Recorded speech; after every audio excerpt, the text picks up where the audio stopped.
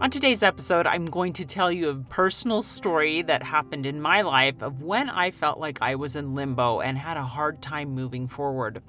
And I'm also going to give you 4 tips that I learned then and since then about how to get through these times when you feel like God isn't answering your prayers. And then, because I can't let you go on a super serious note, I'm going to share with you a really funny noise-making experience our family had just the other night, and I know it will make you laugh. Stay tuned. Welcome to Stories of Hope in Hard Times, the show that explores how people endure and even thrive in difficult times, all with God's help. I'm your host, Tamara K. Anderson. Join me on a journey to find inspiring stories of hope and wisdom learned in life's hardest moments. Welcome to another episode of Tamara's Takeaways in the Stories of Hope in Hard Times podcast. I'm your host, Tamara K. Anderson, and I am so tickled to be here with you today. So last week, I interviewed a man named Rob Mooney, and he was in and out of foster care, just had a really, really tough time growing up, had some amazing aha moments. But the thing I want to pull away from that I think is especially applicable today, is the prayer that he offered. When he was a teenager, and again, still in the foster care system, there was a day when he shared the story of a couple of his friends just kind of bagging on their families and, their parents, and like teenagers do, And at the end of this, he kind of pulled his friend aside and said, you guys complain about your moms, your dads and stuff. And he goes, I just wish I had some. And this teenage friend of Rob's looked at him. He said, Rob, you can have a family. He said, just pray and ask God for one. And it was a sincere statement of a faith-filled teenager, but it made a difference to Rob. He began praying that very moment for a family. Anyway, to make a long story short, an opportunity came up that Rob thought was the perfect opportunity. He'd been waiting in limbo forever, looked like this family was going to adopt him, and then it didn't work out. And he was very, very discouraged, and I know it reflected in his prayers. And finally, as he was beginning his senior year, he met another family that wasn't exactly like him, but they had qualities that he was lacking. And these people ended up becoming who his children call grandma and grandpa, even though he wasn't officially adopted. So today I want to talk about that state of limbo that we sometimes find ourselves in when we feel we've been praying for something. And sometimes when you're in that limbo, you feel like the heavens are closed. You're like, dear God, where are you when I need you the most? And so what do you do in those times? What do you do when you feel, God's listening, but it doesn't feel like he's there? What do you do when you're in limbo? What do you do when you don't feel you're getting answers to your prayers, or maybe not as clear of answers as you'd like to get? If you have been or are waiting in limbo, know this: you are not alone. Noah waited not only 40 days and nights, but also had to wait for the water to recede before he could leave the confinement of the ark. The children of Israel waited and wandered for 40 years in the wilderness before they were allowed to enter the promised land. Jacob waited and worked 7 long years to marry Rachel. So there's a lot of waiting and hanging out in limbo in the scripture stories. But let me start off by telling you a personal story of muddling through limbo. After I graduated from high school, I went to Brigham Young University for a year. And like every student, I was doing GEs, and I was just trying to figure out who I wanted to be when I grew up.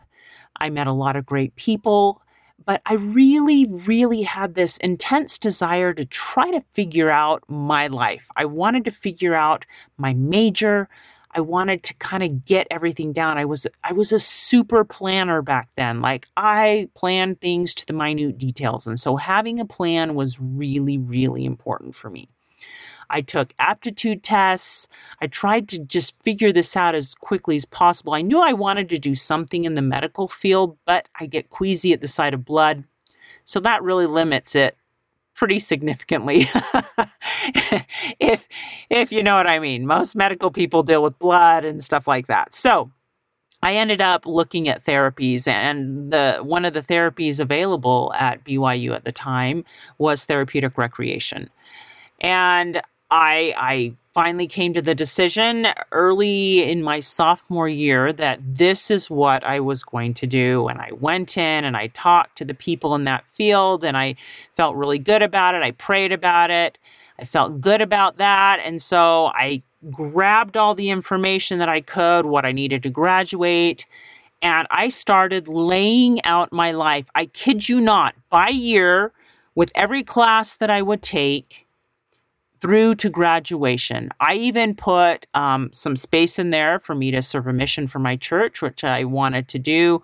I put like a spot in there where, okay, I can meet my husband at this point and we'll get married here at this point.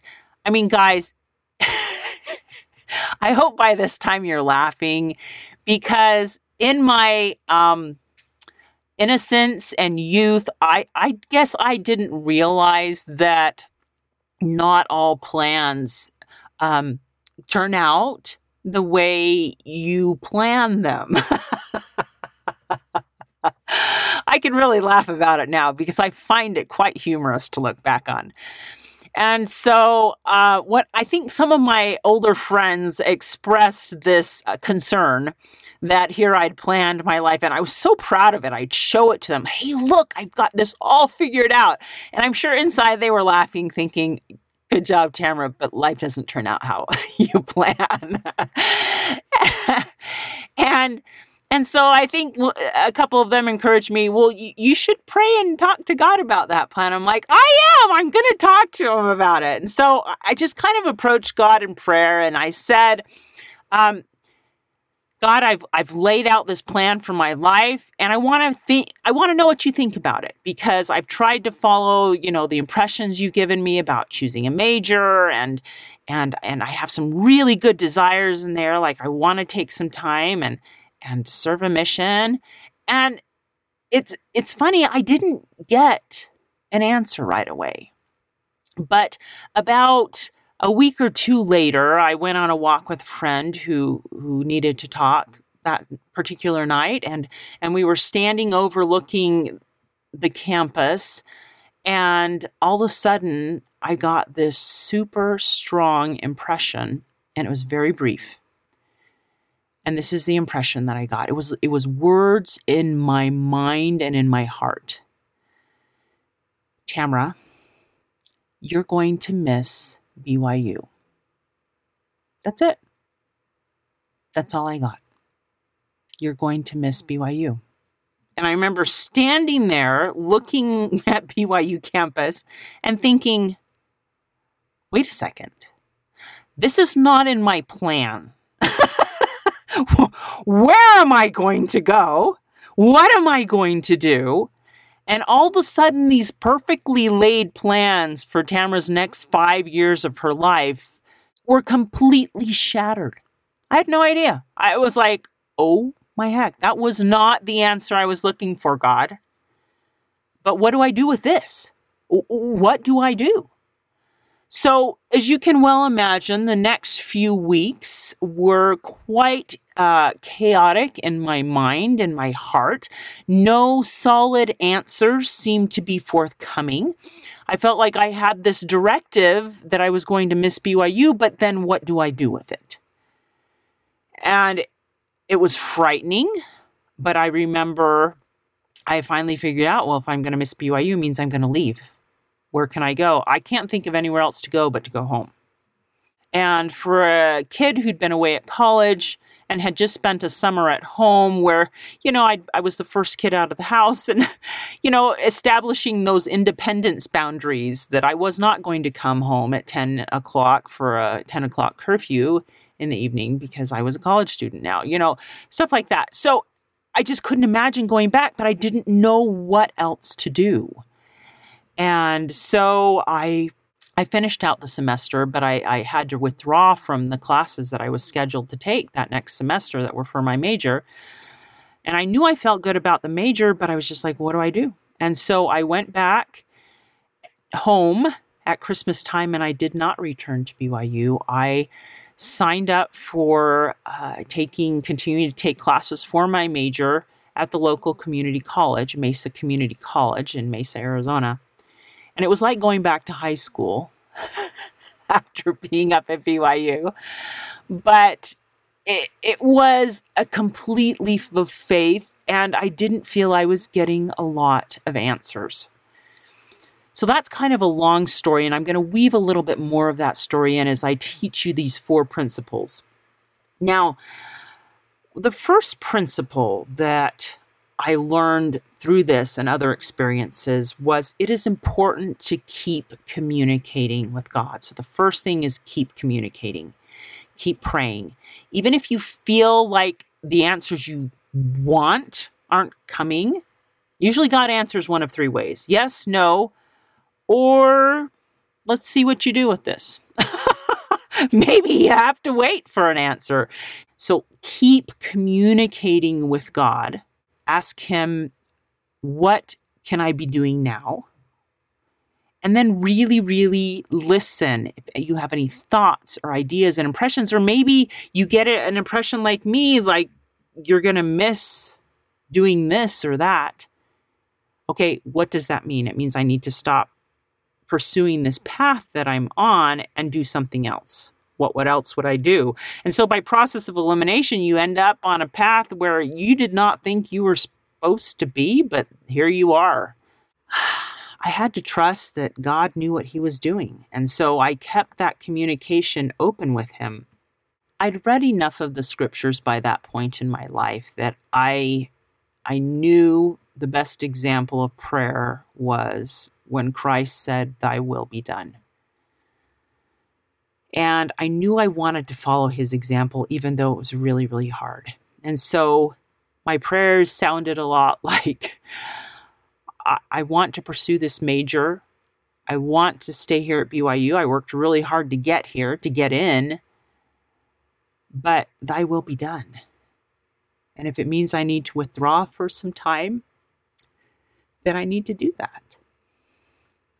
And that was really, really hard for me. It was hard to go from pointing one direction to completely feeling like I was doing a 180, like I was going back in time. And sometimes being in limbo feels like that. You're like, why am I doing this, God? I don't get it. And we don't. But he does. That's the great thing. Thank goodness he knew what he was doing. Oh my goodness. There's a quote by Richard G. Scott, and he said, "When we seek inspiration to help decisions, the Lord gives us gentle promptings. These require us to think, to exercise faith, to work, to struggle at times, and to act. Seldom does the whole answer to a decisively important matter or complex problem come all at once. More often, it comes a piece at a time without the end in sight." Oh, have you ever felt that way? Where you want to know where you're going, but all you get is a tiny piece of information. Oh, if you're anything like me and you love planning things out, that's really frustrating. You only get a piece, but you want to know the whole plan. But God doesn't work like that. Darn it. And so you got to listen to that one piece. That one piece that you got from God, and then act on it, and then maybe you'll get some more. There's a scripture in Isaiah chapter 8, verse 17, which says, "And I will wait upon the Lord that hideth his face from the house of Jacob, and I will look for him." And sometimes we feel like God is hiding, but we have to keep that communication line open. We have to keep trying to get even one piece of the puzzle next.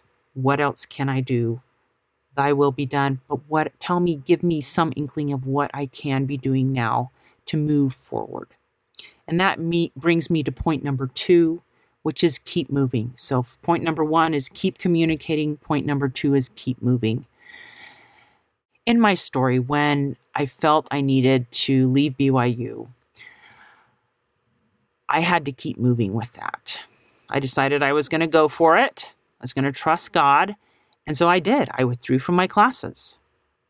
I started calling the community college down by my parents' house and finding out what classes I could take there that would still apply towards my major. Stuff like Human Anat and Phys, which were beastly classes to take no matter where you go. But I needed to take those classes. I needed to take some advanced biology classes and psychology classes. And I did. And I was able to take those and several more of my GEs while I was at Mesa Community College. And so I kept moving with the minimal information that I had. And these were not like strides. I was not running at this point in my life. We have times in life when we're running, and we have times when we are just puttering along, walking. I had the opportunity to hike part of the Narrows at Zion National Park with my daughter and 2 nieces a couple of weeks ago. And that is where you're hiking up the river with these giant cliffs on the side of you that have been carved by the river. And it's just beautiful, beautiful red rock. But as you cross the river, the stones beneath you are a little slippery. And so we had these big sticks to try to kind of help us take a step. And our steps crossing the river when we were in knee or thigh length deep water were very slow because you had to really get your footing secured, making sure your foot wasn't going to slip out from under you before we took the next step. And we couldn't see through that water because it was deep and it was moving quickly. And so that's what my steps were like at this time. I was moving slowly, but I was still moving. And so I had to trust that God would tell me yes or no at some point. But in the meantime, I had to keep moving. And that was really hard to do. But I did. I thought, okay, well, I knew the major was right, so I'm going to keep moving. I'm going to keep taking classes. And so that's what I did. There is a quote from a great old saint that said, God can't guide us if we are not walking. And so we got to keep walking. And eventually we'll hit a point where God either says, yes, you're on the right path, or nope, you messed up there, turn back again. And it's tough. Life is tough. So we have those 2 principles: keep communicating, keep moving. The third one is keep looking. And when I say keep looking, I mean keep looking for the hand of God in your life. Keep looking for blessings. Because often when things go wrong or contrary to what we expect, it's easy to look for what we don't have versus what we do. And I will tell you right now that at that point in my life, it was really easy for me to say, I feel so lost. I feel so out of touch. I don't know what I'm doing. I had this plan, but now it's been dashed. What do I do now? And one of the important lessons I've learned through that and since then is that it's important to keep looking for how God is blessing you, even in those hard times when you feel heaven is closed. Maybe you get a text. Maybe you happen to watch the sunrise and just watching that sun come up cheers you. Maybe it's the hug of a child. Maybe it's a friend calling at the right time to just cheer you up. But look for those blessings, count them, write them down, journal about them, because we need to remember the good things in the good times and in the hard times, especially, probably even more importantly in the hard times.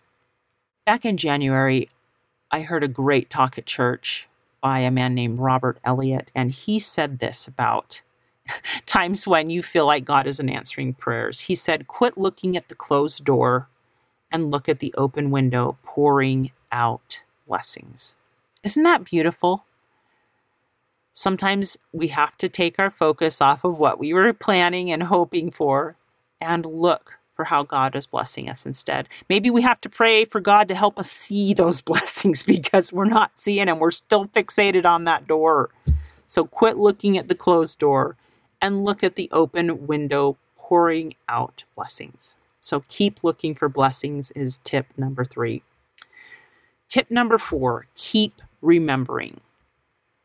This one is important because when you feel like heaven is closed, it is important to pause and remember when God has helped you and blessed you in the past. Sometimes it's good to go back and read those journal entries. If you didn't write them down, that's fine. Just think about them again and remember how God helped you through a previous time. And surely He's not going to stop helping you now. When He's asked you to take some obscure path or detour that you never ever planned on taking. So keep remembering that if God got you through past trauma and trials, He isn't going to suddenly stop. He's got this and He's got you. You can trust Him. Dieter Uchtdorf said, often the deep valleys of our present will be understood by looking back on them from the mountains of our future experience. Often we can't see the Lord's hand in our lives until long after trials have passed.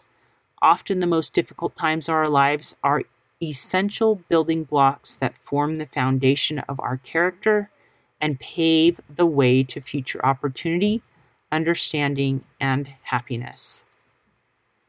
Isn't that beautiful? So just remind yourself that sometime 10 years from now or 20 or 30, you'll look back on that experience and go, oh, I get it now. So to end the story, going to Mesa, Arizona at that point in my life was a leap of faith. It taught me to trust God, and looking back on it now, I had experiences there and met people and learned things about myself that I could not have learned any other way. And I'm thankful for it. Some of the things I went through were absolutely blissful and wonderful, and some of the things I went through shattered my heart. But I learned to trust God in that as well. And these highs and lows actually ended up preparing me better to serve that mission that I was able to serve. After all, even though it didn't turn out the way I thought, I was able to go. And so God had a hand on my life. And He guided me even when I felt like He wasn't listening, when He wasn't pointing me as quickly as I wanted Him to, when I didn't have all the answers. And He kept helping me because of those 4 points that I shared with you. First, I kept communicating. Second, I kept moving. Third, I kept looking for blessings, how the Lord was helping me. And fourth, I kept remembering that God had helped me through hard things in the past, and He surely wasn't going to stop now. So those are the 4 tips I want you to think about today, because I know that lives have been upturned and are crazy right now with coronavirus, with the uncertainty of the economy.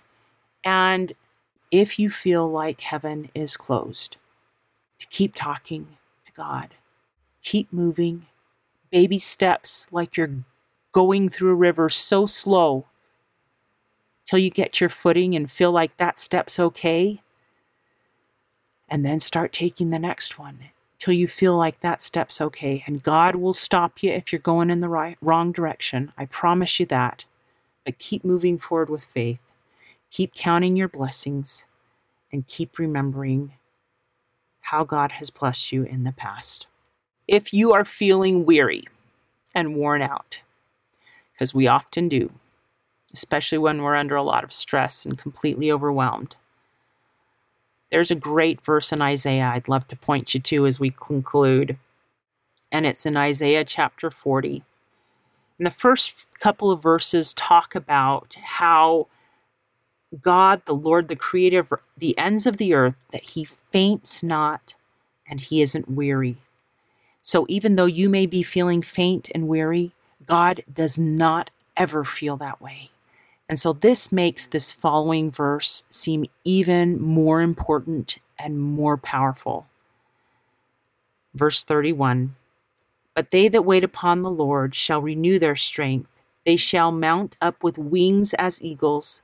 They shall run and not be weary, and they shall walk and not faint." So my friends, hang in there, lean on God, be God strong.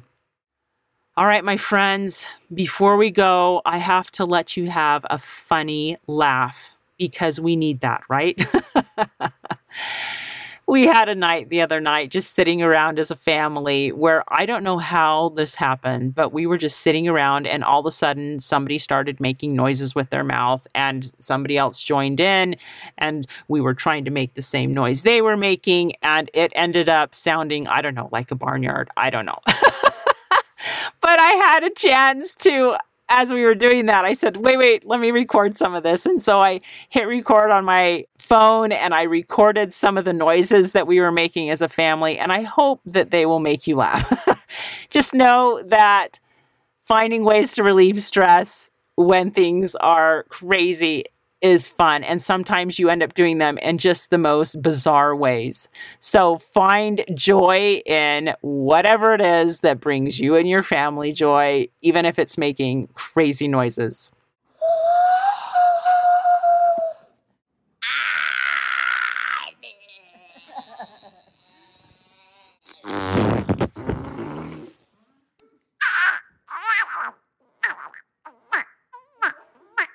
Oh boy, I'm Mickey Mouse.